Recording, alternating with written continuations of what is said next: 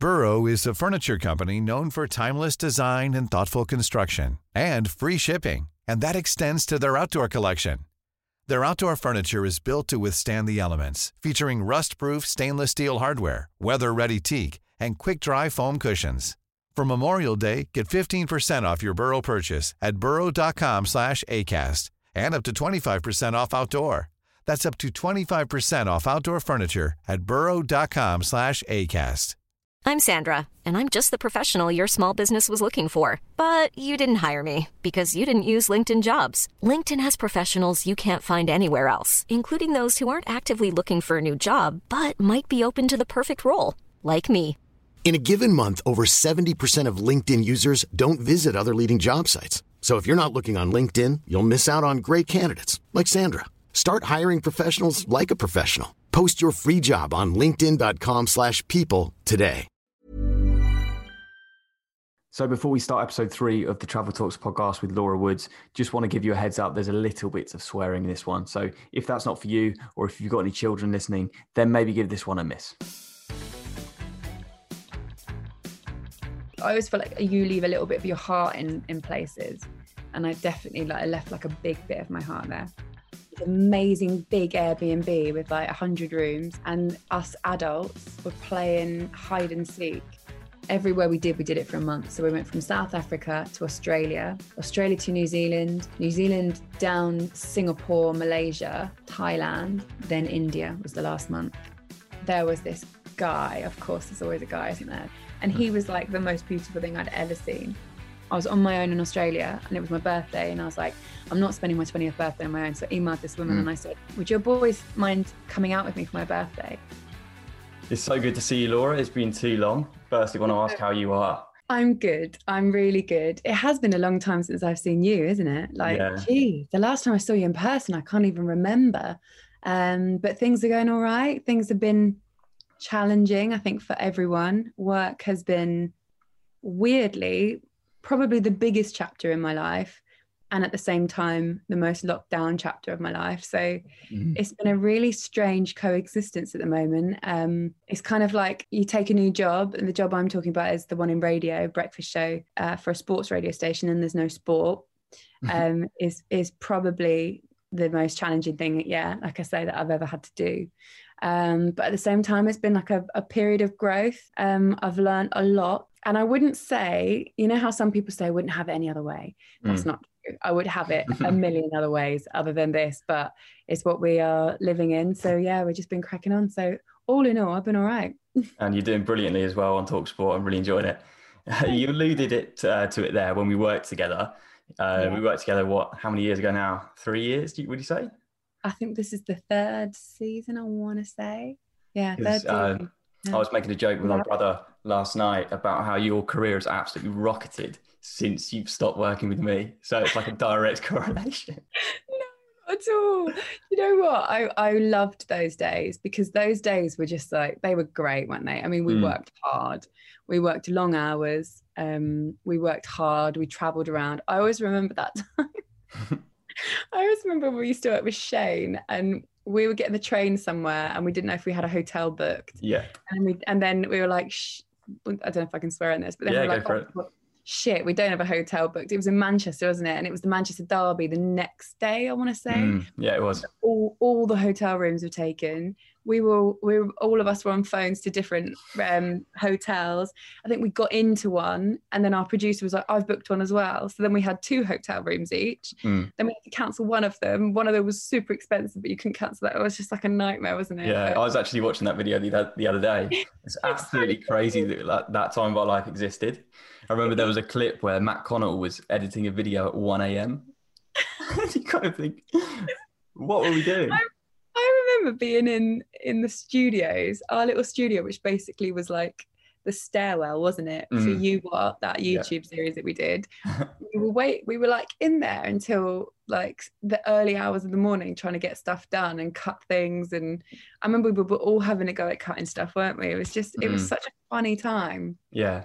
I look back on it with such fond memories. I loved doing all of that stuff, Soccer AM online. And I look at the YouTube channels now and I think, oh my God, like look at the subscribers and the views. And I remember when we put our first video out, it was something like 5,000 views, wasn't it? And we were like, buzzing. Yeah, exactly. 5,000 views, and look at the comments. We really were just learning, weren't we, on the job? None of us had a clue what we were doing, just blagging it. We were just absolutely blagging it. I remember we used to script it so hard as well at the beginning. And I notoriously was just flipping dreadful at remembering my lines and just hated it. And then that lasted for maybe like a few months, and then we turned into let's just wing it. And actually much better, wasn't it? Yeah, it was. I remember the first time we filmed You What, and we filmed the entire thing, sat down, and then Shane said, how about we film it all standing up now? And it took about 2 hours. I remember that. It needs a bit more energy. And we were just like, okay. He wanted it out the next night as well. So we were like, brilliant. I remember leaving Sky at 6 a.m. that next morning. Are you serious? Yeah, because I saw people coming in the next day to work, and they were like, wow, you're in early. Probably thinking, you look like shit. Oh, like bagged underneath my eyes. Yeah. The best thing I will ever remember about that job was pitching to Sky that we really should go to the Euros. And even though Sky weren't covering it, we don't get those rights. It's an ITV, it's a BBC thing. Yeah, but we should really go. And I always remember putting that pitch together, and the best line in that pitch was giving the fans a window into the Euros if you're not there. And I swear to God, that sold it. And then we were like, right, let's get a sponsor on board. Let's get some money. And we were all buzzing about like getting these nice cars to drive around France with. And we got a Volkswagen car. What was it? It was a Vauxhall van. That was it. It was a Vauxhall van. No offense, Vauxhall. It was great that you gave us those and we loved them. But the back seats didn't have windows. So everyone was doing journeys of like, at one point, wasn't one of the journeys like 6 or 7 hours? And whoever was sitting in the back was just in darkness. Then we had one person, Owen, who couldn't drive. Yeah. So he was just getting chauffeured around the entire country. Sleeping in the back seat. Sleeping in the back. I was requesting trains, I'm pretty sure. Like it was state my hair. Oh my God, it was chaos, wasn't it? But I loved it. It was like all the fan parks. I remember going and buying like tickets off a ticket tout to get into Iceland, Portugal. Yes, yeah, I remember that as well. And we were up in the gods. In the gods, weren't they? Yeah. But then I'd made friends with a group of chefs. Do you remember they were dressed as chefs? Yeah, it rings a bell. It was because it was offensive to Portuguese or something like that, but I wasn't sure why. We met them in the pub. They had a spare ticket and they were like, why don't you come with us? And they didn't speak English and I didn't speak Portuguese. So we were just sitting there like, it's so funny. I remember it. But it was like all the like, da, da, da. Yeah. I absolutely loved it. And when we played hide and seek in that Airbnb. Yeah. Was that the one, which one was that? It was Bordeaux, was it, or something? Bordeaux. It was Bordeaux. You're absolutely right. It was a beautiful little town, wasn't it? Mm. It's an amazing big Airbnb with like 100 rooms, I think, exaggeration. Yeah. And us adults were playing hide and seek. It was a castle, really, wasn't it? It was. No, you know what? We didn't play hide and seek in the castle. Oh, yeah, different place. We played hide and seek in the family home because I remember somebody got in between the mattress and the bedstand. Yes. And we couldn't find. Who was that? That wasn't you, was it? No, I hid. There was a little ledge underneath the stairwell, and I remember hiding in it thinking, no one's going to find me. I'll be here for 2 days. Just leaning over the edge of it, watching people walk up and down the stairs like, where is he? And I'm just there watching you all. Who went in the cupboard? He might have been Owen. And he was like in the cupboard in the kids' room. And he sat in the cupboard on top of something. And then he just heard cracks and it went, and he realised he was on an Airfix model and he flattened it. This was someone's house. We were just there, like... And do you remember the deposit? I don't think we got the deposit back. Kate had to sort it out. We were like, see ya. Yeah. Oh, those are the days. That was a good bit of travel. Yeah, that was awesome. So I was going to touch on the fact that you are one of the hardest working people I know. So you work for Sky Sports, Talk Sport, Breakfast Show, of course. You do the Super 6 podcast. How on earth do you find time for it all? Do you know what? I'm winging it. I'm sort of winging it day by day. I'm trying my best to find a little bit of balance because to be honest, it's probably a bit too much. But the thing is, I've had this work ethos always. So I see it as I'll never be good enough at my job, in my own opinion. I'll always want to be better at it. And I'll set those standards myself. You know, I don't look around too much because I know what I need to do that's better. So I try not to kind of compare too much to other people, because I don't know if that's a healthy way of looking at things. You don't want to look at someone else and go, I want to be like that. You want to look in the mirror and go, I want to be a better version of you. I want to be the best version I can be. And I want to be as good at my job as I can be. I don't think it ever works modeling yourself on anybody else. And I've learned that over time. So my kind of, my drive at work has always been, the more work I have, the more experience I'll get. So it's almost like if you're learning to drive a car, you're clocking up the hours, aren't you? So the longer you're in that car and driving around, the quicker you'll master it.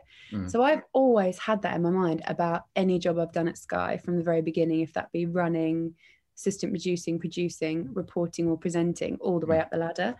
And I still have that in my head. So it's only really this season that I've gone, you should slow down a little bit, because this isn't necessarily a learning, they will always be learning exercises, but you kind of have to also value the time off, because otherwise when you're working at a job where my alarm goes off at 10 to 4, Monday, Tuesday, Wednesday morning, you have to rest and you have to eat right, drink lots of water and exercise. And if you're not getting all of those things done, then you will fall off the cliff pretty quickly. And, you know, as well, like, you know, just as well as I do in football, it's a living thing, you know, it's evolving every day. And if you miss a little bit of news, you're out of date. And my life for the last 5 years especially has been solely focused on football. So whereas back in the day I was like all over darts, because that was my job, and I used to flip from sport to sport at Sky before we started specialising in football. And I have such a hunger for it that I don't want to miss a thing, you know. I want to always be on the ball. I want to always know what's going on. So I find it hard to switch off, but the great thing about it is I don't really want to. So even when I'm like chilling out, you know, but I've thought about this the other day. I was like, on my social media feed, even though I'm just flicking through social media, I'm actually working, because everyone I follow is all about football. And actually that's what I'm into. So it's kind of two birds with one stone. So yeah, really, I mean, this season I'm trying to find that balance. So I'm trying to say no to things and almost turn that switch off where everything's like, yeah, I'll do it. Yeah. And I'll learn from it all. So you mentioned there about how you started working for Sky as a runner. That's not something I did. So I was wondering if you could give both myself and the listeners a bit of an insight into what that's like. Am I allowed to call you Billy Big Bollocks for coming straight in? And yeah. I remember when you came in. Don't worry, Smithy does. We were like, hang on a minute, I'm sorry, you haven't come in through the bottom up? Yeah. Because yours was an internship, and then they were like, get him in, he's like the brain. Not exactly, but yeah. It's sort of along those lines. I remember that so clearly. Because how old were you when you got that job? I started working at Sky when I was 18, and then started working for this Soccer AM digital stuff when I was 19. So yeah. Did I meet you when you were 19? Yeah. How old are you now? 25. When did you turn 25? I know. Do you know what? That gives me so many different emotions. So many emotions that I knew you when you were 19, but also so many emotions that it's like, that's gone so quickly, and you're like 25. That's just madness. Yeah, anyway. It really is. Oh my God. So I started at Sky when I was 21 and I was a runner. So I'd just come back from traveling. I'd done a little bit of work experience and I was like obsessed. I knew as soon as I walked in the door, literally, like I went to the coffee machine to make coffees and I was just like, this is the best coffee machine I've ever seen. Everything. I was like, these cups are amazing. Everything about Sky was like incredible to me. So I knew I'd done work experience on like newspapers and other places, and I was like, this isn't my life, this isn't how I want to work, I'm not obsessed with it. And I have that character. If I have to be obsessed with something to be interested. It's one end of the spectrum, not interested, obsessed. And that's always where I am over here. So I walked in and I was like, this is the best thing I've ever seen. I want to work here. I have to work here. Then I went off traveling. Then I was emailing constantly while I was traveling. I was like, I've got to get back in. No reply. And I was devastated. So I was just like, how much is too much? Do you know what I mean? How many emails is too many emails? And I didn't want to upset anyone, but at the same time, I was like, I have to get in. When I came back, no reply to the email. So I got the number of the switchboard. And the woman was like, do you work at Sky? And I went, no, but I want to. And she cut me off. And I was like, oh, hang on a minute. And now I know that's just security protocol. If you say you don't work at Sky, they think that you're like telecommunications or something like that. And they'll be like, well, unless you want to get put through to someone directly and you have a sort of appointment, you won't get through. So anyway, this was like a dagger to my heart for about 2 weeks. And it really knocked me because I was like, oh, my life at Sky, as I've imagined it for the last 6 months while I'm traveling, is not going to happen. And I refused to let that happen. I was like, I'll find another way in. So I emailed, and then eventually I got an email back from this woman. And she was like, I'm really sorry, I don't work in this department anymore. It's this person. So then I started bugging her. And then eventually I called her as well. And this time I got through. And I was like, I just want to make teas. I was like, just let me in. I was like, let me come in for a week. They put me on what we call the pub sports team. And the rest is history. I got a job as a runner off the back of it. I was there for 2 weeks, work experience. They liked me. I guess I asked the right questions and made the right impression on people. I made as many friends as I could. I went and met everyone and introduced them and made sure I got to know them, knew all their names. And I think it got me in. And then I worked my way up. I learned how to produce. I learned how to edit, not very well, but enough to get me by. I learned how to direct on shoots, but I wanted to interview. So I was always trying to do the interviews behind the scenes. And then gradually I jumped from one team to the next with the mind of moving into reporting. And little by little, they gave me opportunities. But really I started doing like a YouTube series on my own with darts players, interviewing darts players. And I put it out on the YouTube channel for Sky. And I think that really got me a lot of confidence. And then eventually, through other little roles, I got an audition for Soccer AM online. And it was a dreadful audition, I have to be honest. I remember it was the ball in the cup, wasn't it? Oh, it was. It's the YouTube ball in the cup thing? That was my application. Okay. Dog pong. Oh my God. Dog pong.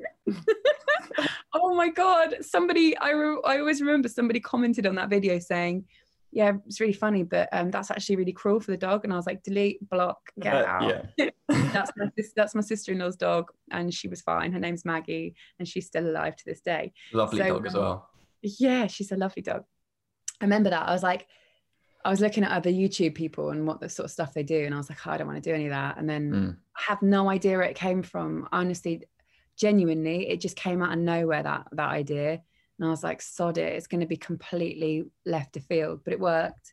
And I always remember them saying that it stood out, that application video stood out for whatever reason. It just did. Just completely different from the rest. Yeah. And then I got my audition, and I always remember Shane. Hi, Shane. Shane did the audition, right? And it was so weird because it was like, he was like, pretend you're interviewing someone. It's just been the North London derby. I think Spurs had beaten Arsenal, and he was like, nobody knows that you're an Arsenal fan. You've got to go and interview Spurs fans and be neutral. And I was like, oh, okay. But I also remember the camera looking at me here, and he was like, pretend that you're interviewing the camera. I was like, what?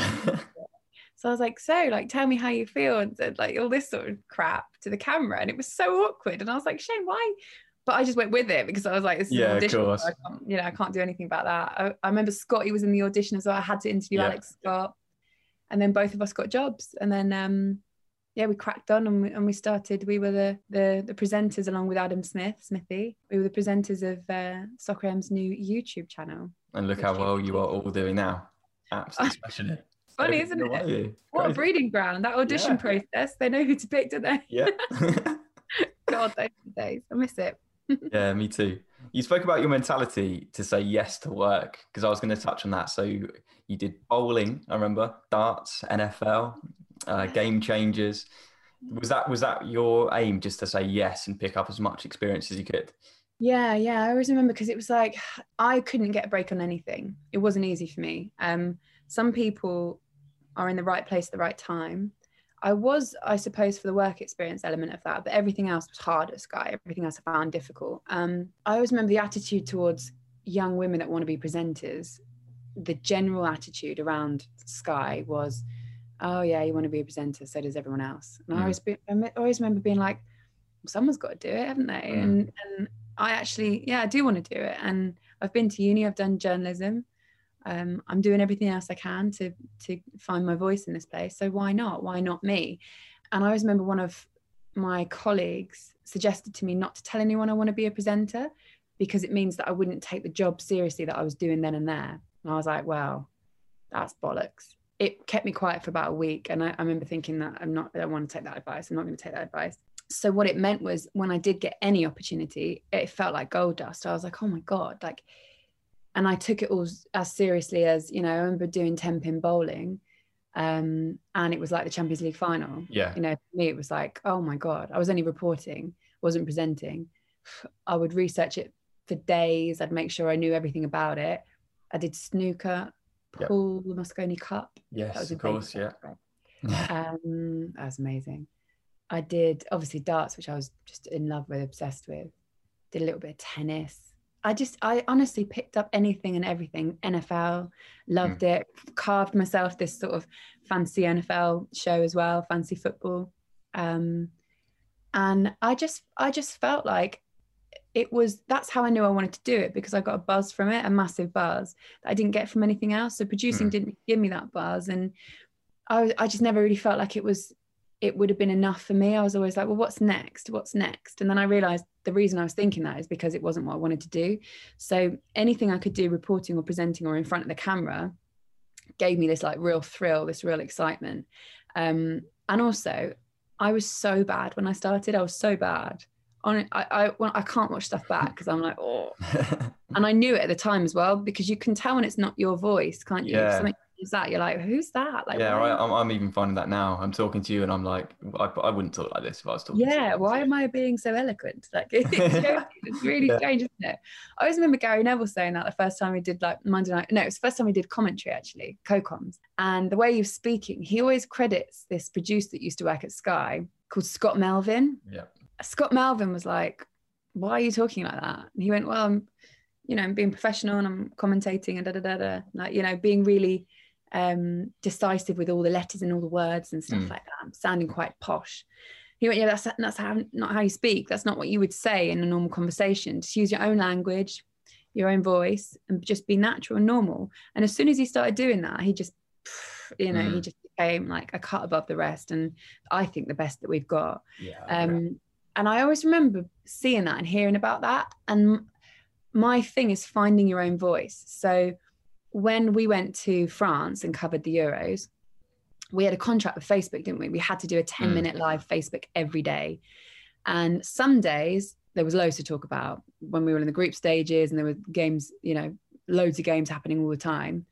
Then as it got to the knockout stages, we'd have like a period of days where there was no football. So, but we still had to use content. And I remember being in a car park, between Paris and Bordeaux, for example, driving from one place to the next with nothing to talk about, no scenery, having to commit to this contract and having to do a 10-minute Facebook Live. And you didn't have time to prepare. So it wasn't like, and there was no point preparing because there's nothing really to say. We would just go, should we just do it here? And we'd be like, yeah, let's do it.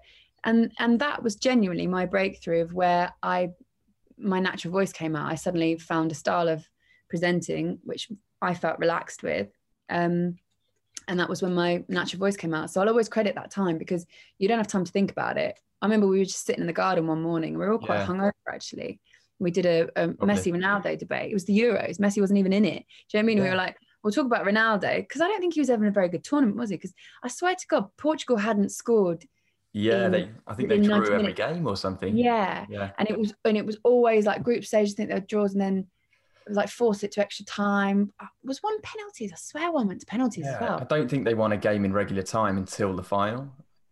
That was it, wasn't it? Yeah, that might be wrong, but it was almost like they'd sort of dragged themselves to the final being really boring, and we were like, oh, this is crap, whatever. And then anyway, we were reading comments, weren't we? Facebook Live comments. That was the first time we were sort of integrating with people like that. So you couldn't really filter them. Everyone could see them. And someone had mentioned something about Messi, and it just became a Messi Ronaldo debate. And we just got so many views, didn't we? And we were like, wow, this has gone mad. And I remember thinking 90,000 at the time was a lot. Yeah. I think it got 90,000 views or something. And we were like, we're tapping into something here. Well, it's discussion, it's conversation. And at the time I forgot about trying to present, and I just presented. And that's what you have to do. You have to forget, again, going back to the car analogy, when you learn to drive, first of all, you go, right, clutch, gear, gas, brakes, handbrake, and do you know what I mean? Like, there's so many components. Yeah. And then when you learn to drive, you forget that process and you do it naturally. And that's what presenting is as well. Amazing. So do you set targets for yourself? Because obviously, I'd say in the last couple of years, you've really taken off. Your career's really hit new heights. Or do you just tend to work as hard as you can and see where that takes you? Yeah, I do that. I keep seeing everywhere that we should set targets and we should do 5-year plans and 1-year plans and all this sort of stuff. I couldn't really tell you. There's not that many roles in presenting, not in sports presenting anyway, and not in football. So, you know, if someone said to me, set yourself a 5-year plan, I'd go, well, okay, I want to present Super Sunday, for example. Well, there's a presenter on Super Sunday. So you can work as hard as you can, but that presenter is really good and he's not going anywhere. So you might get to the end of that 5 years and he's still in his prime and he's still as good, if not probably better. But that doesn't mean that you failed. You are a better presenter too in 5 years' time. It's just you haven't got that one job. So I find 5-year plans really difficult. Also, if I started working at TalkSport because I had a show taken away from me at Sky. So we used to do that Carling and Off the Bar show. It was a pub show and it was live and it was amazing. And it was the first live TV I'd ever done. And I loved it. And we were called into the boss's office, me and Smithy, and we were told that we wouldn't be doing it anymore. And the job was going to Max Rushton. And it really rocked us and it knocked our confidence. And we were like, wow, is there anything else that we can do? And there wasn't anything else we could do. So at the time, I remember going home and being upset about it. But I don't cry about stuff. I get angry. And when I get angry, it makes me kind of go, well, what else can I do? So then I remember being like, okay, there's no options immediately at Sky. So that's TV scratched off. I was already doing bits and bobs outside of TV, outside of Sky on TV, like pre-recorded things for golf. That's another thing I've done. I've done golf. Done everything. For, outside channels that basically you do it for them and then they sell it back to Sky. So technically it's still on Sky. And I have always listened to radio and always loved radio. And I remember thinking radio would be a great breeding ground to basically improve. So I said to Sky, can I go and audition with TalkSport? And there was openings and stuff. And they were like, yeah, like, it's fine, go and do it. Do whatever you want. So then I started auditioning and I got the job reviewing the breakfast papers on the breakfast show with Alan Brazil, which was like a dream job to work alongside him because he's just incredible. And he's been my hero for as long as I can remember listening to TalkSport, which might just be at the beginning when my dad started listening. So 20 odd years ago. My dad's hero as well. Everyone in my family listens to it. So it was a real moment. And I got that role, literally half an hour, reviewing the papers in and out early in the morning from 7 till 7:30, 1 day a week. It was amazing. And then that became 2 days a week. Then it became more sections. Then it became 4 days a week. And then that role really started to snowball. So I remember walking into Sky and people going, oh, I listened to you this morning on TalkSport. And I was like, wow, that's amazing. Thanks very much. Then they gave me a co-host job on Friday nights at TalkSport. And then in my second season, they gave me the 5:30 kickoff live on my own. We would travel to a ground every week. It was like mad busy, but it was amazing. And I was hosting live football and I just couldn't believe what was happening. At the same time, Sky then were giving me more opportunities to report. So going and interviewing Premier League players, that was going out on Super Sunday every week. That then developed into a pitch side role as well. So I almost felt like one summer, which was 2 summers ago now, it just exploded and everything happened at the same time. And I went from really scrapping hard for things to having these most incredible roles in front of me that I did not feel good enough to handle. And so I had to learn on the job really quick. So then I don't remember ever feeling good enough to pick those out to say, I want that role. I was like, well, I'll never get that role. So I won't even try. Do you know what I mean? And then it just ended up that way. And then obviously TalkSport then developed into the breakfast show, which I was just knocked my head off, really. Yeah. It still does. I think that's the best way to be honest. Just work really hard, be really good at what you do, and eventually the results will come. Yeah. And you can now knock. I've made a career of knocking on doors. It's just that I just didn't know which ones I was necessarily going to end up knocking on, if that makes sense. Like when I was younger, I'd knock on every door possible. Now, obviously, that I have these incredible roles, my focus is to be as good at them as I physically can. So it doesn't really end, if I'm honest. Like for me, it doesn't end. I think it's relentless, and I think that's kind of, in a way, I think that's how I like it. Yeah. So I want to talk about your Twitter account because, like I say, I remember when you had how many followers? Like a couple of thousand. Do you remember when I got the blue tick and I had we were making a joke of is it a world record for a blue tick with the least amount of followers? Yeah. And we were just finding these local reporters from like the Dublin Express who got less than you and be like, hey, Laura, found some bloke called Niall who's got 21 followers, but he's got a blue tick.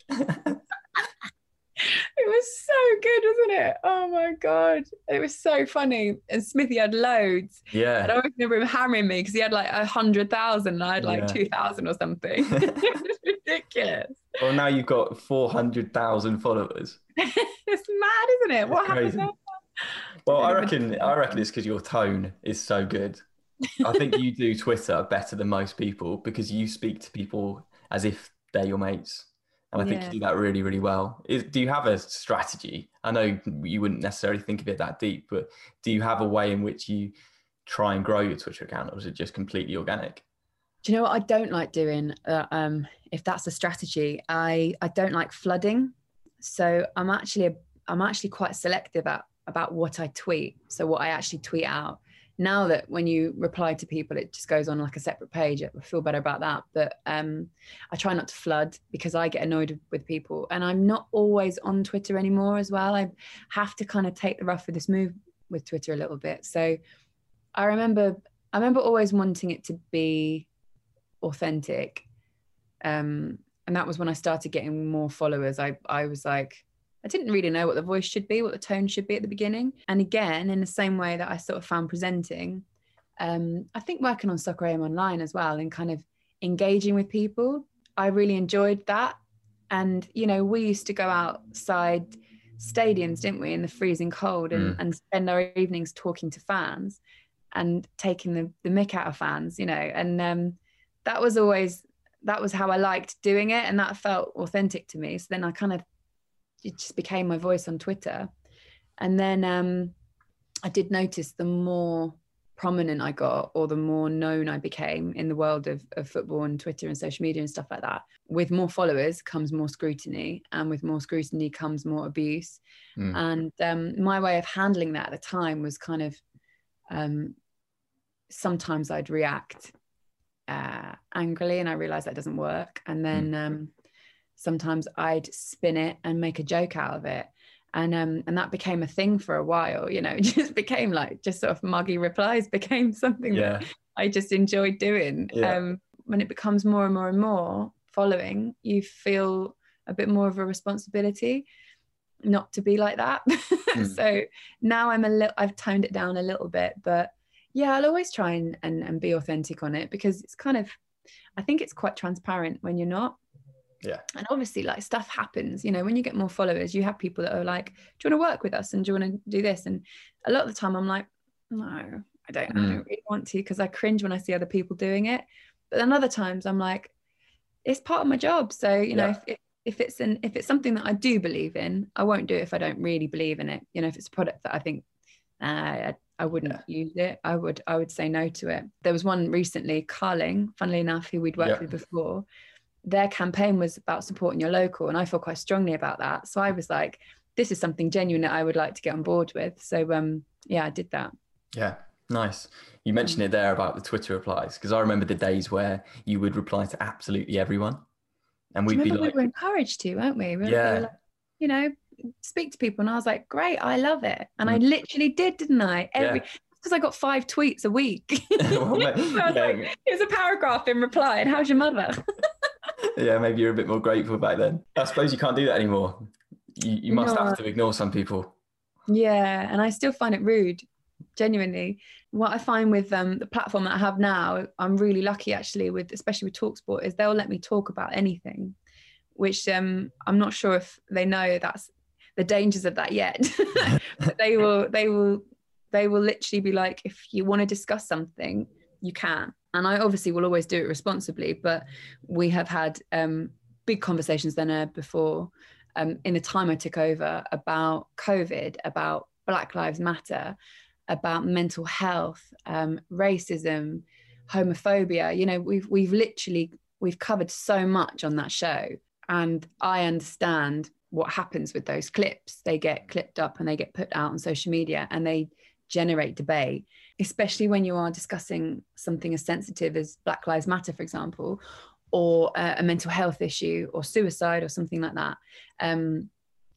It can get really deep, and people react heavily to that kind of thing. So those replies can be, you know, hundreds and hundreds and hundreds of replies, and you're never going to get through them all.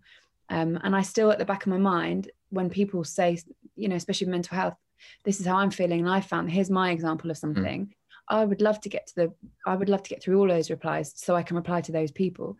But what happens is, as you filter through those replies, you see some really nasty ones, and they're the ones that kind of go, ooh, and they like stick in your chest, and you think, oh, and actually you don't have the capacity to deal with that. So that's why I have to kind of go, here's what we talked about, it's out there, and I shut the door, and sometimes I delete the app and I ignore it. Yeah, sometimes it's just too much. Well, you do reply to a lot more people than most people, and it's really sweet. I went through your tweets and replies recently, and it's just nice to see you thanking people and like genuinely engaging, because a lot of presenters and broadcasters must just feel completely unreachable for fans and listeners. But I kind of feel like if I'm an average Joe and I tweet you saying, oh, that really touched me what you said about mental health, I'm quite likely to get a nice reply, which is nice. Yeah. It's funny actually, because they you remember people as well. So there are people on Twitter that I recognize because they've been interacting with me since I got Twitter. I think I've had it for about 10 years now. I remember when I set it up at the World Darts Championships with my friend Lisa. I was like, so what is this? She was like, just tweet stuff. And someone tweeted me the other day, actually, with my first tweet, really randomly. I went back through your tweets, which I was like, oh, why have you done that? And it was like, this was your first tweet. And I think it was Matt Jarvis or it was an NFL player, fantasy football, that got me 1 point that week. And I was like, cheers, Matt. And that was my first tweet. And I remember being like, God, how long ago was that? I don't think it kind of been 10 years ago. Anyway, it was a long time ago. But yeah, I still remember people that were there from the beginning. And I like it. It's a community, isn't it?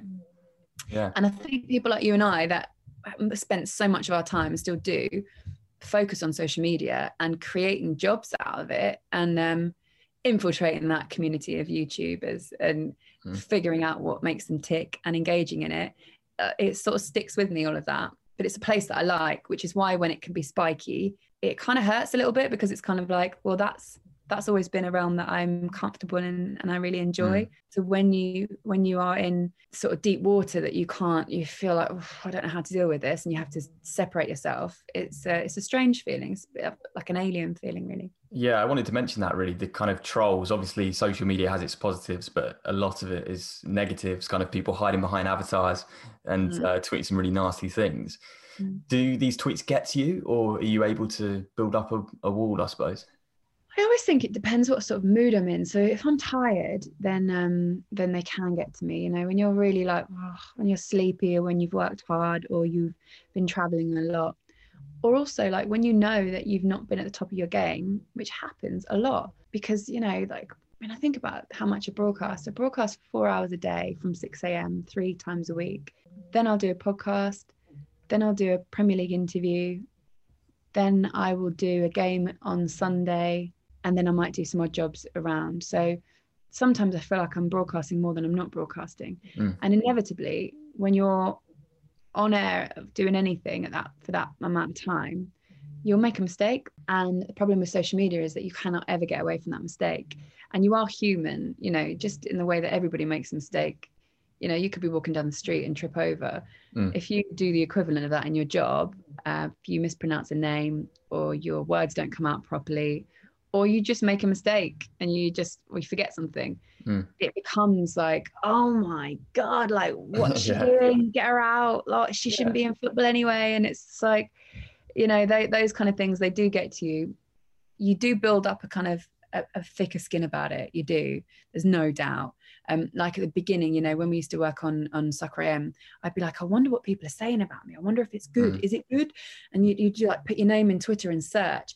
I have not done that since I think that year. I would never search my name. I don't want to see what people are saying about me, because I actually I trust in the people that give me the jobs. And inevitably, I've kind of thought about it in a way that most people use social media to vent and say negative things. They don't usually go out the way to say positive things. So you can't live your life looking for compliments on Twitter, because it's not a barometer of society. It's really not. It's not representative of society. It's representative of a world where people are looking to vent. So you have to kind of, as much as you can, remove yourself from it. Well, I wanted to move on and kind of link to that and talk about mental health, because it's something that both you and I are very passionate about. And I wanted to just thank you for the work you were doing on it, because you speak so beautifully on it when you do speak on it. I was going to basically bring up the topic of the question, how are you? Because it's a question which everyone asks everyone every single day.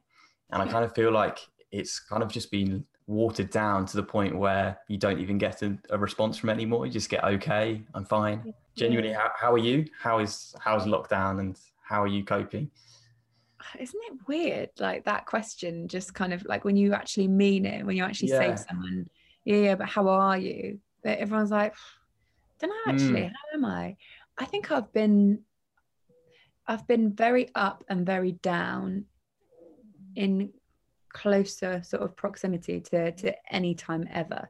I think that is what everyone feels at the moment. I kind of go day to day with it. I don't really, I think I'm floating, if that makes sense. I think I'm just sort of floating from one thing to the next, waiting for some sort of normality to happen. I like personally in my life, it feels weird, isn't it? When you want to talk about yourself, because you feel like you should be talking about somebody else and saying, you feel like you have to justify how you feel by saying, we're all in this, we're all feeling a bit shit at the moment, blah, blah, blah, blah.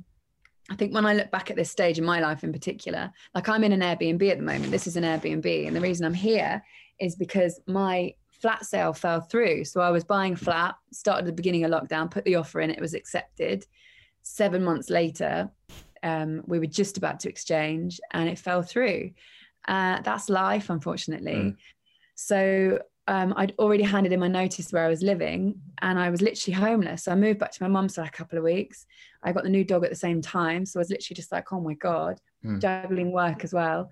And then I needed to come back to where I was living so I could look at other places to buy. So yeah, it's really bizarre that I've never been so upended in my life. And for somebody that constantly works to be where they want to be, when all of that gets sort of, the rug gets whipped from beneath you, it's a really strange feeling. But also I'm smiling because I've kind of got used to it. And I like a little bit of bizarre. Do you know what I mean? And the person whose Airbnb I'm staying in is amazing. And she's become a really good friend. And we've only been living together for a couple of weeks. And I look at all these things as these sort of bumps in the road. They're all lessons. So I'm trying to remember it all, and I'm trying to like write it down. And it's making me, I think, more resilient. It's making me, it's just another experience, isn't it, that we deal with. So yeah, I think all in all, I think I'm okay now. I think there were times at lockdown where I've never felt as isolated as that in my life. And I did struggle with that. I think if you had to do lockdown on your own, you didn't have a housemate, which I didn't, you didn't have a garden, there were times where it can get quite dark. And I think also because I took that new job on the breakfast show during lockdown, it came with a big wave of negativity, because it was like, you're replacing Alan Brazil, and he's going into semi-retirement. That's not my decision. He's actually really happy with that. That's, you know, something that's going on. If somebody offers you a breakfast show, you are never going to say no. And I was never going to say no. But I had to deal with this kind of negativity. So it wasn't just lockdown for me. It was almost like, it was like lockdown with this noise here, abusive, sexist, nasty nonsense. That was another layer to what the whole world was feeling. So I did struggle with it, to be honest. I struggled quite a lot. I found ways of dealing with it. You know, I spoke to my friends, my mum. I got basically, I wouldn't call her a counselor. I'd say she's maybe like a coach. And we'd have like regular Zoom calls once every week. And she would give me like coping mechanisms and suggestions and books to read and ways to kind of realize that what I felt like I was going through wasn't the end of the world, and think of all the things that do make you happy. And it really dragged me through, to be honest. So that was probably, you know, I've experienced mental health problems in my family before that I've felt have been huge. It was the first time that I ever felt myself cracking, and I couldn't get myself out of it. It's the first time I ever experienced that. So I found that really hard. But it's taught me that make yourself a support system. You know, you can do that. You can actually talk to people and ask them for help. And more often than not, they probably need help too. That's the thing. And if they don't need help, they're really chuffed that you've asked them for it. But I get it's not that easy for everybody. So it was a big lesson, I think. That was really interesting. And I really want to move on to the travel element now, because that's, I suppose, the reason why some people will be listening. They're like, what time did we say we were going to get to the travel? 45 minutes in, and we just started talking about travel. Right, we'll do it quick. If you're looking for plump lips that last, you need to know about Juvederm lip fillers. With Juvederm Volbella XC and Juvederm Ultra XC, your lip look, whether it's subtle or bold, can last up to 1 full year with optimal treatment and no additional maintenance. Find a licensed specialist and see if it's right for you at Juvederm.com today. That's JUVEDERM.com. Add fullness to lips in adults over 21 with Juvederm Volbella XC or Juvederm Ultra XC. Do not use if you have severe allergies or a history of severe allergic reactions, or if you're allergic to lidocaine or the proteins used in Juvederm. Tell your doctor if you have a history of scarring or taking medicines that decrease the body's immune response or that can prolong bleeding. Common side effects include injection site redness, swelling, pain, tenderness, firmness, lumps, bumps, bruising, discoloration, or itching. As with all fillers, there's a rare risk of unintentional injection into a blood vessel, which can cause vision abnormalities, blindness, stroke, temporary scabs, or scarring. For full, important safety information, visit Juvederm.com. Burrow's furniture is built for the way you live. From ensuring easy assembly and disassembly to honoring highly requested new colors for their award-winning seating, they always have their customers in mind. Their modular seating is made out of durable materials to last and grow with you. And with Burrow, you always get fast, free shipping. Get up to 60% off during Burrow's Memorial Day sale at burrow.com/ACAST. That's burrow.com/ACAST. burrow.com/ACAST. Millions of people have lost weight with personalized plans from Noom. Like Evan, who can't stand salads and still lost 50 pounds. Salads generally for most people are the easy button, right? For me, that wasn't an option. I never really was a salad guy. That's just not who I am. But Noom worked for me. Get your personalized plan today at Noom.com. Real Noom user compensated to provide their story. In 4 weeks, the typical Noom user can expect to lose 1 to 2 pounds per week. Individual results may vary. Hey there, it's Michelle Norris. I'm host of a podcast called Your Mama's Kitchen. When I travel, I'm usually looking for a way to find a taste of home when I'm not at home. And one of the things I love to do when I am at home is entertain. And Airbnb allows me to do that. When I was in California recently, I rented a house that had a great kitchen. And when we were sitting around the table, we're all thinking, we're in someone else's house. Someone could be in all of our homes as well. If you have a home, but you're not always at home, you have an Airbnb. Your home might be worth more than you think. Find out how much at airbnb.com/host. So how important is travel to you? Oh, it's like amazing. It's so important to me. I'll try and sub this down, but when I was little, we probably lived in about 10 houses in the space of like 3 years. You know, we moved around a lot by necessity. You know, we were in and out of council flats, state housing, all these different things. It was quite turbulent when I was little.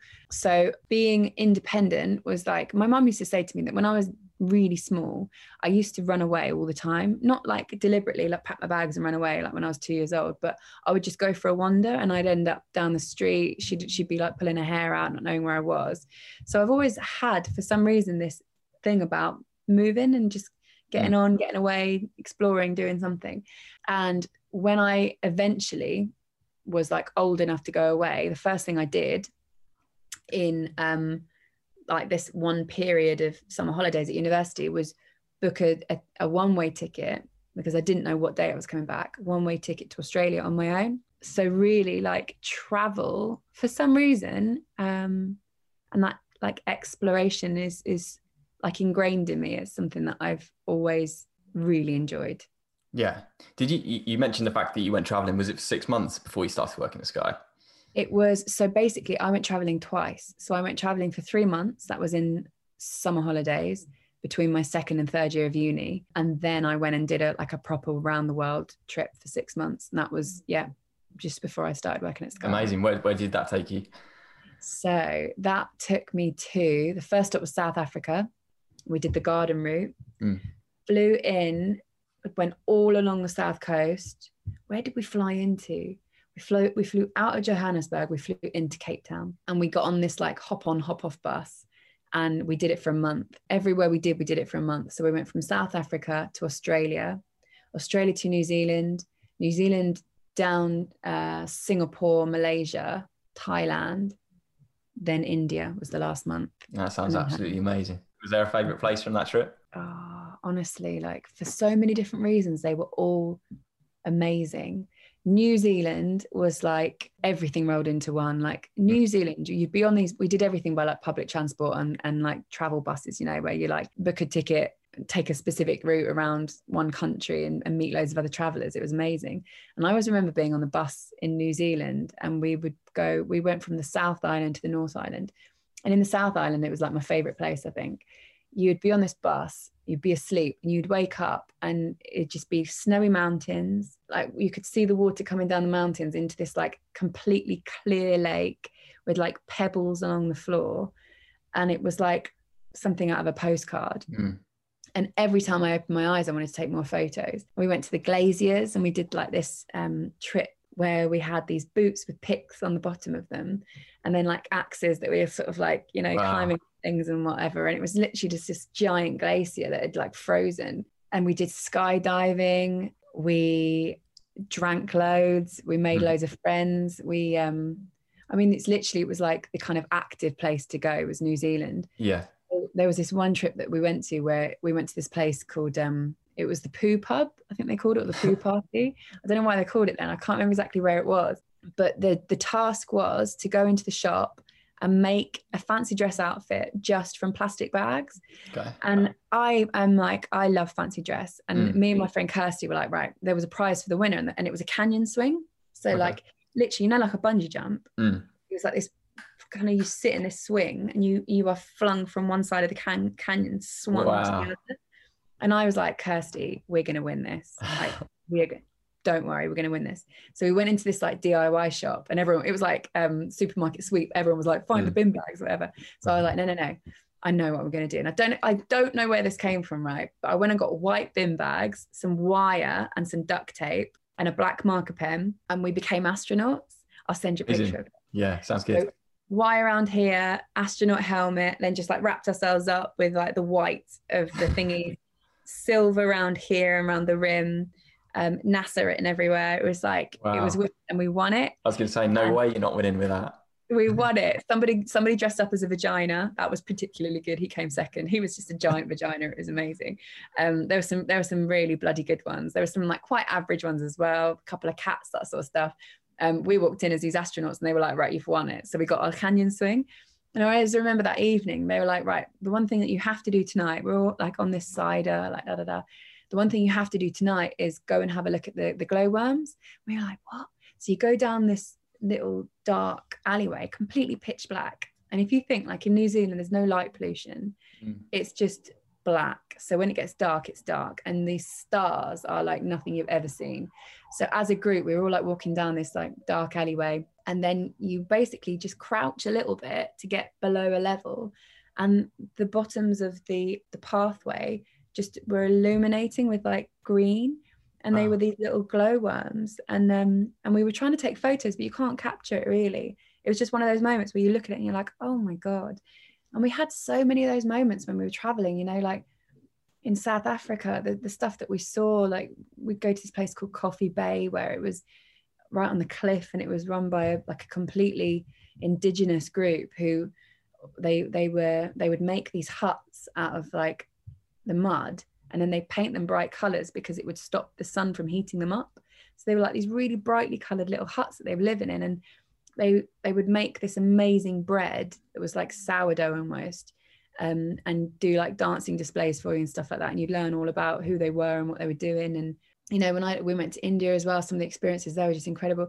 When I think about all the different places that we went, there were so many of these magical moments. And I actually have kept a diary, and I haven't read it. So the plan was to read it after 10 years with my friend Kirsty, and it's been 10 years, but we still haven't read them. And I kept almost a daily diary. Wow. So I know that when I go back to it, there'll be moments that I forgot about. That I would so nice. Like, oh my God. Is that a way of traveling which you'd recommend then? Yeah. We had a budget of £1,000 per country. Some we went over, some we went under, and I borrowed some money as well from my parents and my grandparents. But yeah, we had to do everything on a budget because we couldn't afford to, but we were like, we refused to do it any other way. Like when we did India, when you get off the plane, you are offered the chance to travel India in a taxi. So where you have a driver and he will take you anywhere you want to go. It's so cheap out there. So you do that. I remember the whole thing for that trip, for that car, alone was £300, which at the time we were like, that's really expensive, but it wasn't, obviously. We decided to do it on public transport. So for the whole month, travel, food, accommodation, everything was £300. So that's how we decided to do it. But it was hard. It was really hot. We were going through Rajasthan at peak heat, so there were no other travelers because it was like the low season for traveling, which we hadn't realized. They want to sell you things because you're Western, and they think you've got a lot of money. So we were getting plagued quite a lot. You know, we were sort of like, people were really having a go at us. And yeah, I found that quite hard, and that was the last part of the journey as well. So we were quite tired. But at the same time, there were things in India that I have never seen before, and I will never see again, that I just thought were just like, it blew my mind. There's a place beginning with V, and I can't remember it now. Basically, it's on the Ganges, the river. It's a burial town. People will come to this town with their loved ones that have passed away.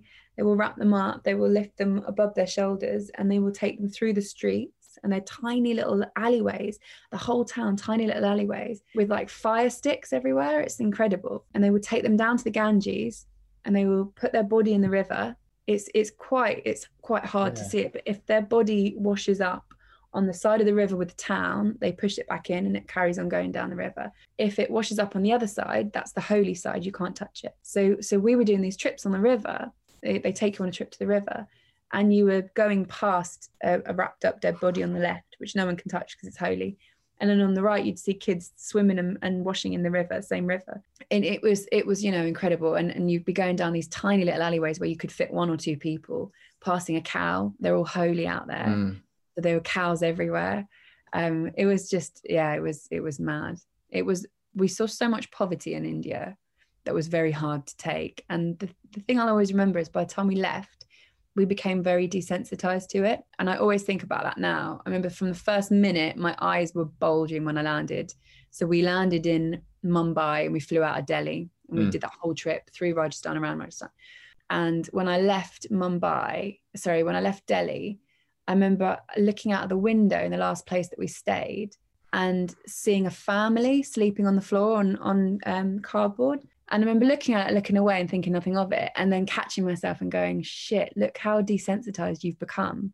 And I looked at them for ages, and I remember writing a chapter in my diary about it. So it would be really interesting to go back and read that specifically, I think.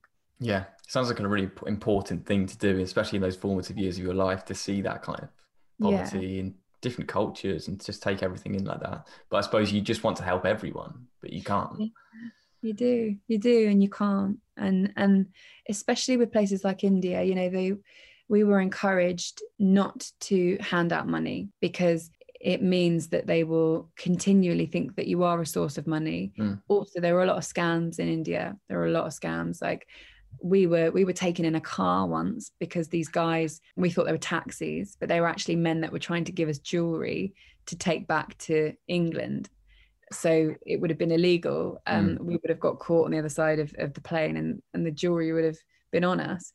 And we were in this car thinking it was a taxi, going up to some holy palace, the Monkey Palace, I remember. I think it was in Udaipur. And they just started talking to us about this jewelry. And I was reading Shantaram at the time, which is an incredible book. And there was mentioned something about that in this book, Shantaram, which is about an Australian convict who escapes prison and basically lives in India. And I was like, oh my God, hang on a minute. And Kirsty had also read the same book, and we'd read other things saying, be careful of scams, this might happen. Anyway, we're in this car with these guys trying to get us to take their jewelry. We were like, fuck, we were like, can we get out? It was so dangerous. But at the time, you know, we were like 20, 21 years old. Like we were just sort of going with the flow in the middle of this country that we didn't know. So yeah, there were loads of lessons. It was a huge, huge education for us. And talking of Asia, I saw that you went away this year. You must have had a crystal ball or something, because you went away to Bali. Was it in January? Yeah, went away to Bali end of Jan. Obviously, like I have this thing about traveling alone, which I would recommend to anybody, because the first time I traveled alone was to Australia. I made so many friends and had like the best time. When I went the second time, even though it was amazing, equally as amazing, you don't have that fear factor that pushes you out of your comfort zone. You have to come out of your shell when you're on your own. So I remember work got super stressful and I was done over. I was just like, oh, I just needed a break from everybody, everything, even my personal life. I just needed like a separation from everything. And I had always wanted to go to Bali. I'd never been. I found this amazing resort called Karma Group that one of my friends had told me about. And I got in contact with them. I said, I'm coming on my own. They recommended where I could stay. They really looked after me. And my God, it was just like, for the first 4 days, I didn't speak to another soul. I didn't go on social media. I had like saved up money for this holiday. And I was like, I'm just going to indulge. The Balinese people, I'm not joking when I say this, are so nice. They're the nicest people I've ever experienced. The nicest culture. It was just like, it was so wonderful everywhere I went, whether that be like by the beach in a kind of commercial hotel, or like Ubud, which is where I moved to eventually in the city, in that sort of, you know, township. It was just like, they were so amazing. And like, that was like, for me, I remember laying on the beach. There are 2 songs that I will send you. One of them is by Ray Lamont Tan. I don't know how you actually say his surname, but I used to listen to him at university, so that was like 10, 12 years ago. And this is one song that came on and I was lying on the beach and I was listening to it and I was like, wow, and I Shazammed it immediately. And it comes on my playlist all the time, and it always takes me back to Bali. And I'm like lying on that beach thinking about it. I've never experienced so much freedom. I was like, I don't want to talk to anyone. I'm just going to be on my own. And it was amazing. Then after 4 days, I was bored. And I was like, I want to meet people now. I'm bored. I haven't spent 4 days not speaking to anyone in my life, and not bored of the surroundings, but I wanted human contact. So I was like, right. So went back to the hotel. I'd only booked to go there for a week, which is an error because Bali is such a long way away. So I went back to my hotel room and I got ready for a night out. And I was like, I'd been thinking about it all day and getting myself like really hyped up and excited. And I was like, right, you know what? Let's go and explore. And I put the first post out on social media to say I was in Bali, and I had all these messages from people going, oh my God, you've got to try this place. And I was like, I haven't left my hotel for 4 days. I've not got enough time for this. What am I doing? I need to explore. So anyway, got home, had a shower, put a nice dress on, walked out of the hotel, walked along the beach, took my camera. I had like, do you remember that camera that I bought that you recommended? Yeah, the Canon 60D. 60D, that was it. Yeah. I'd never used it since I bought it. Do you remember I had all these plans? I was like, I'm going to do YouTube videos myself. I never used it for anything. So I took it to Bali, and it's the first time really that I'd learnt to use it for proper photos, not for filming. Walked along this beach to the next hotel where it was like this really cool beach bar. I sat down, ordered food on my own, got a cocktail, was taking photos. There were fire shows, all sorts. Anyway, this girl came up to me, and she was a German girl, Teresa, and she went, "Hi, sorry to interrupt, just wondered what you ordered because it looks amazing." And I was like, "Oh, it's this and that." And she went, "Are you on your own?" And I was like, "Yeah, I am." And she went, "Oh, me and this girl, Addie, she's also a single traveler. We've just made friends. Do you want to join us?" Oh, that's nice. So anyway, long story short, I joined them. I extended my flight for another 5 days. I went to Ubud. I stayed in a wicker, like literally just like a wicker hut.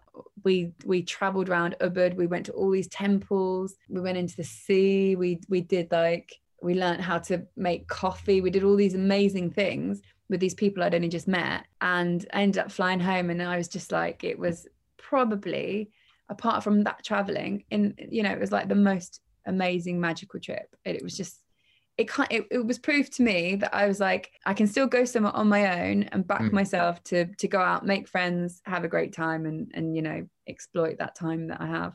Oh, sounds amazing and difficult to top, but I want to ask what the best holiday you've ever been on is. That one was like bloody great. I mean, obviously there's been a few Ibiza trips, which I don't remember much of. Do you know what? I remember the first time I went to Vegas. It wasn't a holiday, it was for work, but it felt like a holiday. And we were covering the Mosconi Cup, and I was a runner. And it was the first, I always remember my boss saying to me, this is separate, because obviously I've mentioned all the traveling is incredible. And obviously that's holiday, but this is something I haven't spoken about. My boss, Rory, was like, "Laura," and I said, "Yeah." And he went, "What happens in Vegas?" And I went, "Stays in Vegas?" And he went, "Correct answer, you're going." And I went, "What?" I was like, "I'm going to, what for?" And he was like, "Mosconi Cup." I went, what's the Mosconi Cup? Like 9-ball pool. I was like, "What?" Anyway, it was just incredible. Like we worked hard, but we played hard. And we just had I think I was 22 at the time, and I couldn't believe I was in Vegas for work. I couldn't believe I was being paid to be there. And it was like, I remember landing, looking out the window, someone nudging me and going, "Look." And I saw the strip. I could see the strip as we were landing. It was pitch black. And we were like circling the strip, and then we landed. Honestly, like I've never seen so many lights in one place. Everything was massive. We were going to all these different parties. We were like going out for dinner in these skyscrapers. And I don't gamble, not because I'm like particularly bad at it. I just don't really, it doesn't give me a buzz. I don't really enjoy it. I'm not really a gambler. But I was going into casinos and gambling with like $1 and stuff like that. And just before I left, my brother said to me, he said, "Put 50 on black before you go." And I went, "Or 100, put 100 on black before you go." And I went, "Okay, cool."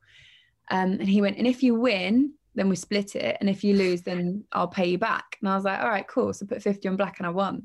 Oh, and it was the last thing I did before I left Vegas. And I always remember it. And that was like the only time really I've ever really gambled. But yeah, it was like a coming of age going out there.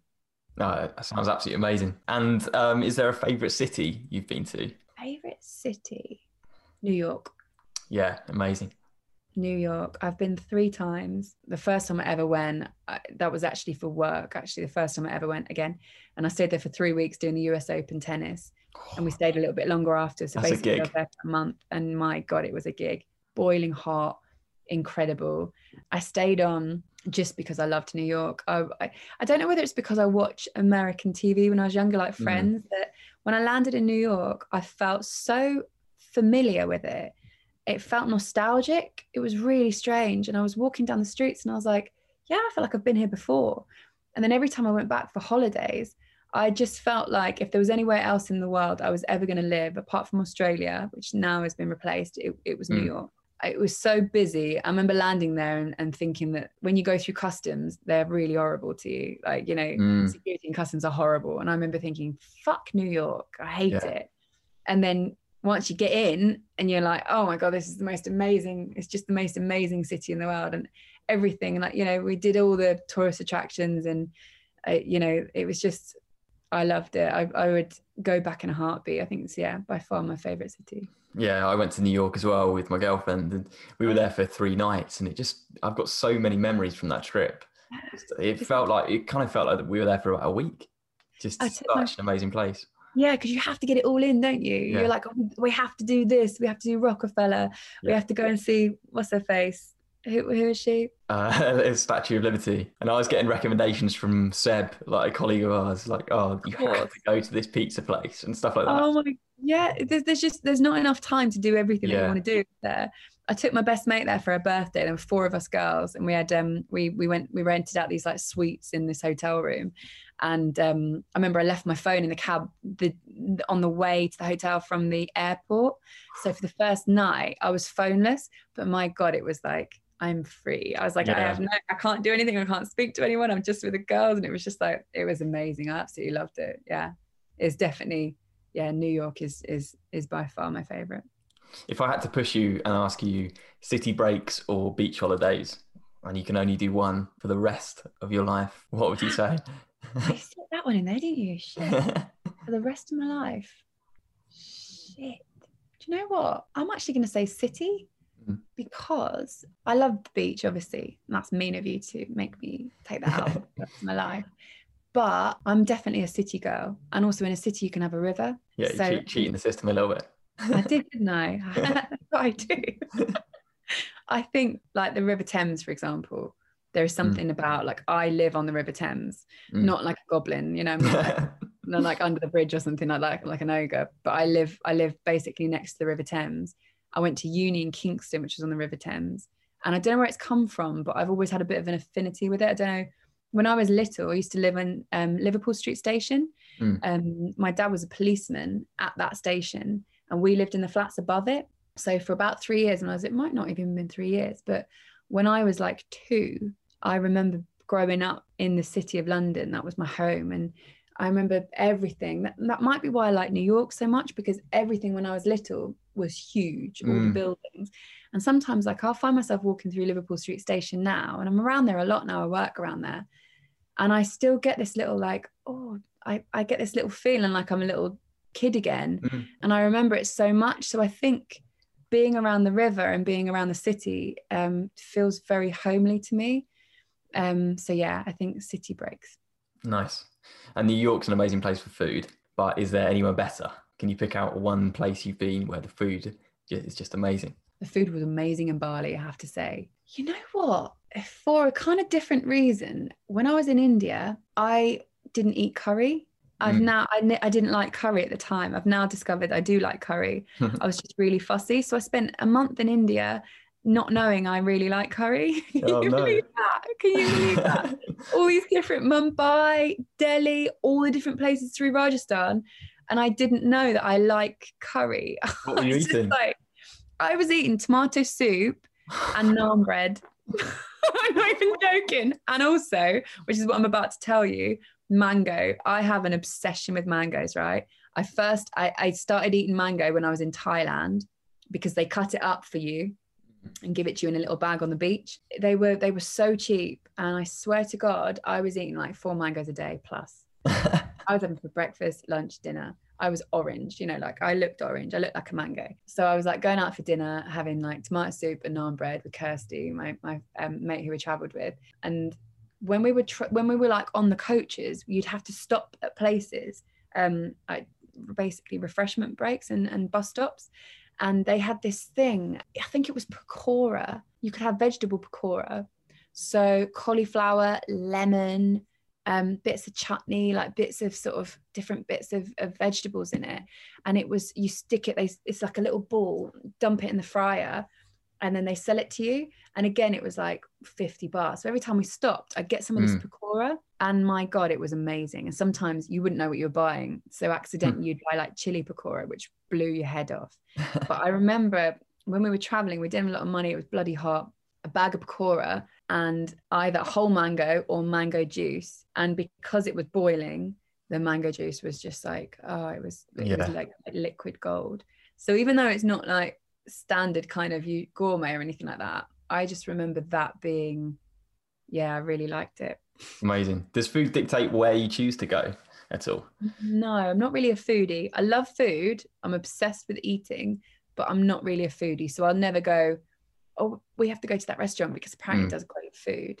I'll go if it does great cocktails, or I'll go because it's got a great view, or, you know, it's like I don't know, good for another reason. But food is never really my priority. I'm not like a kind of, I know you're quite a foodie, aren't you? Yeah, I like my food. I make sure I'm very much like my girlfriend gets dragged to these restaurants just because I've heard about them online. It's like, we went to Miami last year and it was very much like, we have to go to this place, this Mexican restaurant. It's like the best Mexican restaurant in Miami and it's on the beach.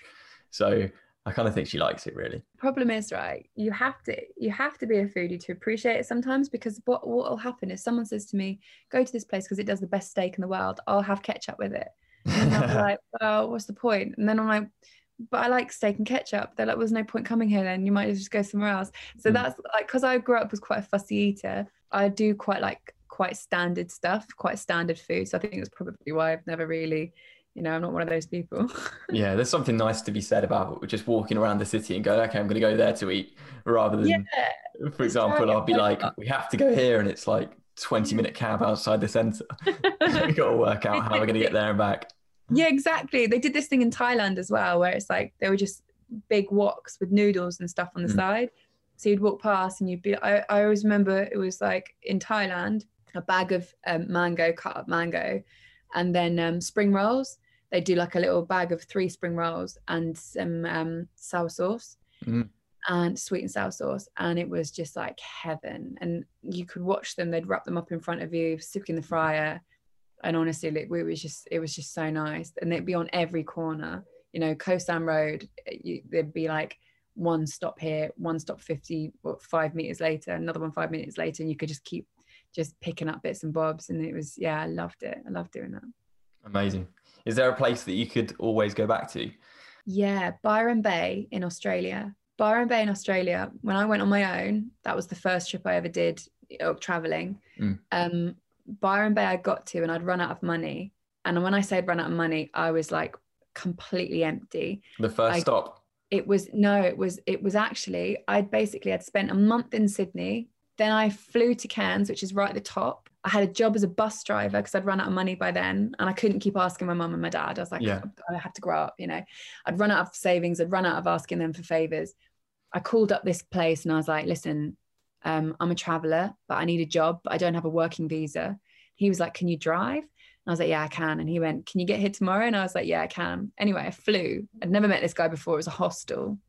When I got there, Rosie's Hostel it was called. My job was to drive the bus to pick people up from the airport, from like the Greyhound and Oz Experience bus stops, bring them back to the hotel, to the hostel, tell them why they should come and stay with us, a bit like a holiday rep. Yeah. And I found out when I got there, the reason he gave me the job is because the bus driver that had just left was called Laura. So he was like, oh, it's easier. Your name's Laura. So, you know. So I was like, okay, cool. So I did that for a month, earned money, got commission on bringing people in, and then went down the coast. So went down the East Coast, traveled back down that way, stopped at different places. I stopped at Byron Bay. I had no money. It's like a hippie town, basically. It's on the beach. It is so laid back, amazing. You know, people just go there and disappear. Not like in a weird way. Not like people go there and they just can become anonymous and, you know, hide from the world. And I was in this hostel, and there was this guy. Of course, there's always a guy, isn't there? There was this guy.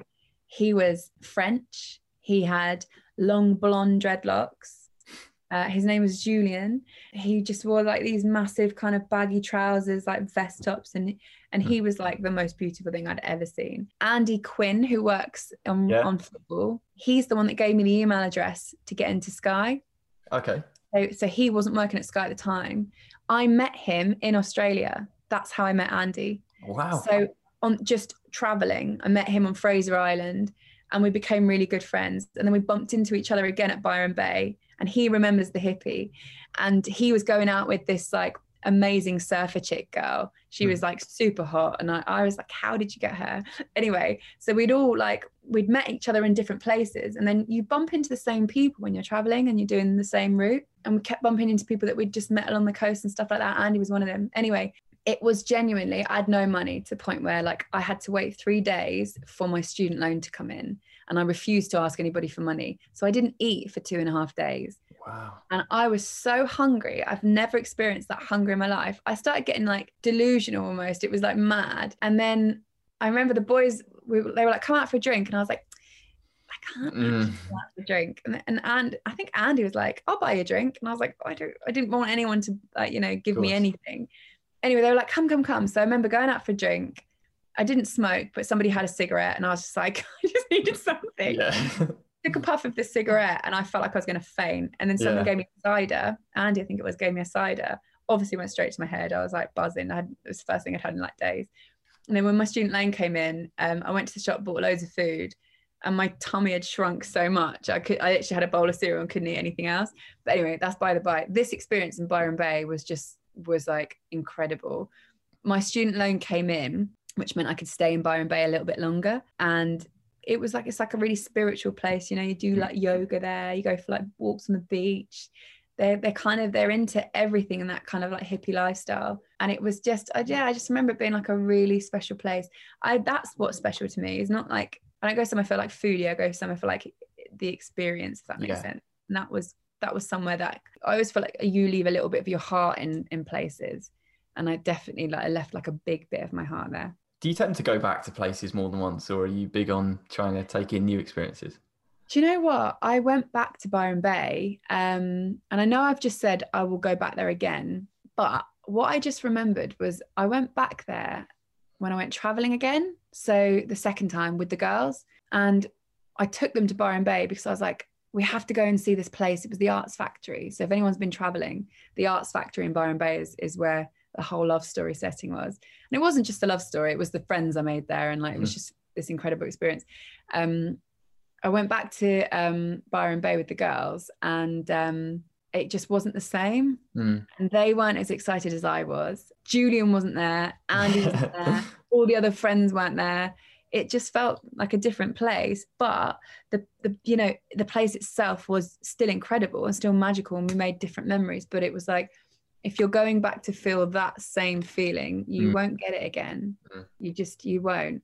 There are other places in Australia where I remember, like, I went for a jog. I can't remember where it was. I went for a jog, and as I started jogging down this random road, it started like pissing it down to the point where it was like a monsoon, and it happened like that. And I carried on jogging, and a dog turned up and started jogging with me. And I was like, what the fuck's this dog? But it was jogging with, so I was like, okay, let's go together. So I was like running in the rain with this dog. And then I turned back to run back, and the dog carried on running with me. And then I lost it. And I stopped to like, I was like, where's this dog gone? And the place that I'd stopped, I looked at, and there was basically like a plaque on a stick, and it would where someone had passed away. And I was convinced, I was like, it's the ghost of that person in the dog. Do you know what I mean? Like and I wrote a chapter about it. Yeah. It's like these weird things that I will always connect with places that I will always remember. Now I want to go traveling again. You know? Yeah. You and me both. Yeah. Is there a particular holiday that means the most to you? I think if you can call it a holiday, because essentially traveling, I suppose, is a holiday. That first trip to Australia when I was 20, I was 19 and I turned 20 when I got out there. And I spent it with people I'd never met before. I met a woman on the plane who was an Australian woman, sat next to her. She started chatting to me, and she had a couple of sons, and she gave me her email address. And I remember I was on my own in Australia, and it was my birthday, and I was like, I'm not spending my 20th birthday on my own. So I emailed this woman and I said, would your boys mind coming out with me for my birthday? And she was like, yeah, they've said yes. So I went to this random sports club. I remember it was the State of Origin. Okay. And that was playing that night. And I met these two brothers and all of their friends, and I'd never met them in my life, but about 10 of them. And I sat and watched the State of Origin with them when I got absolutely hammered. And I remember they were down in pints and I was downing wine, because they were like, you're English, you can down things. And I was like, okay. So I was downing wine, they were downing pints. I've never been so drunk in my life. I was sick for like 2 days afterwards. I think I gave myself alcohol poisoning. But it was, again, it was one of those moments where I was like, I refused to sit in on my own. I was like pushing the boundaries of trying to grow up. And yeah, I loved it. So I think that whole trip, that 3 months in Australia when I was on my own, was the making of me in a way. So that one means the most. Love it. And is there a dream destination you've got, on a place that tops your bucket list? There's lots of places in America that I haven't been before that I'd love to go. I've been to most places elsewhere and in Europe. I've never been to Fiji.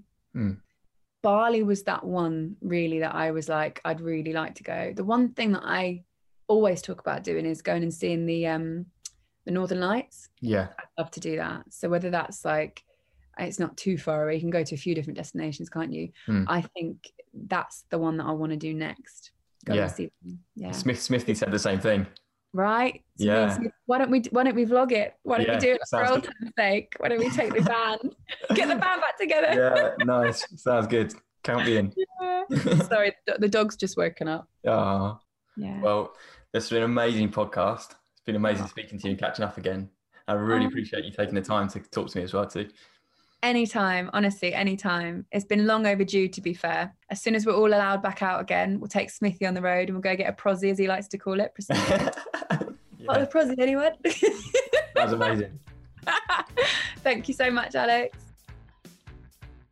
So there we go. That was episode 3 of the Travel Talks podcast with Laura Woods. Thanks again to Laura for coming on and to you for listening too. I really do appreciate it. If you did enjoy the podcast, then it would really mean a lot if you could go to whatever podcast platform you're listening to this on and give us a 5-star review. We've also got a YouTube channel, an Instagram account and a Twitter account. If you want to see more from the show, get some clips, information on what kind of guests we've got coming on, then you can follow us on Travel Talks Pod on Twitter and Travel Talks Podcast on Instagram. Thanks again, guys, and I'll be back next week with another amazing guest.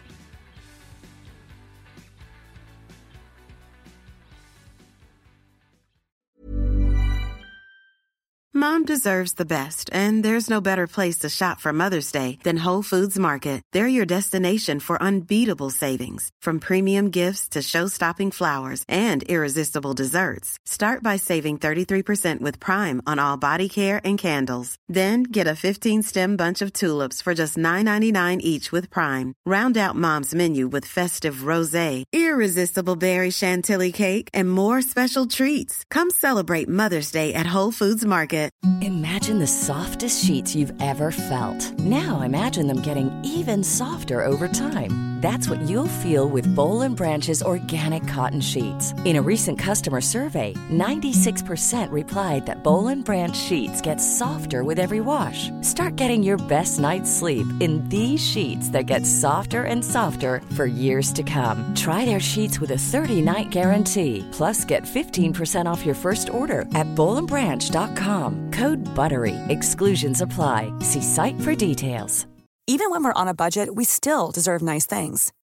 Quince is a place to scoop up stunning high-end goods for 50 to 80% less than similar brands.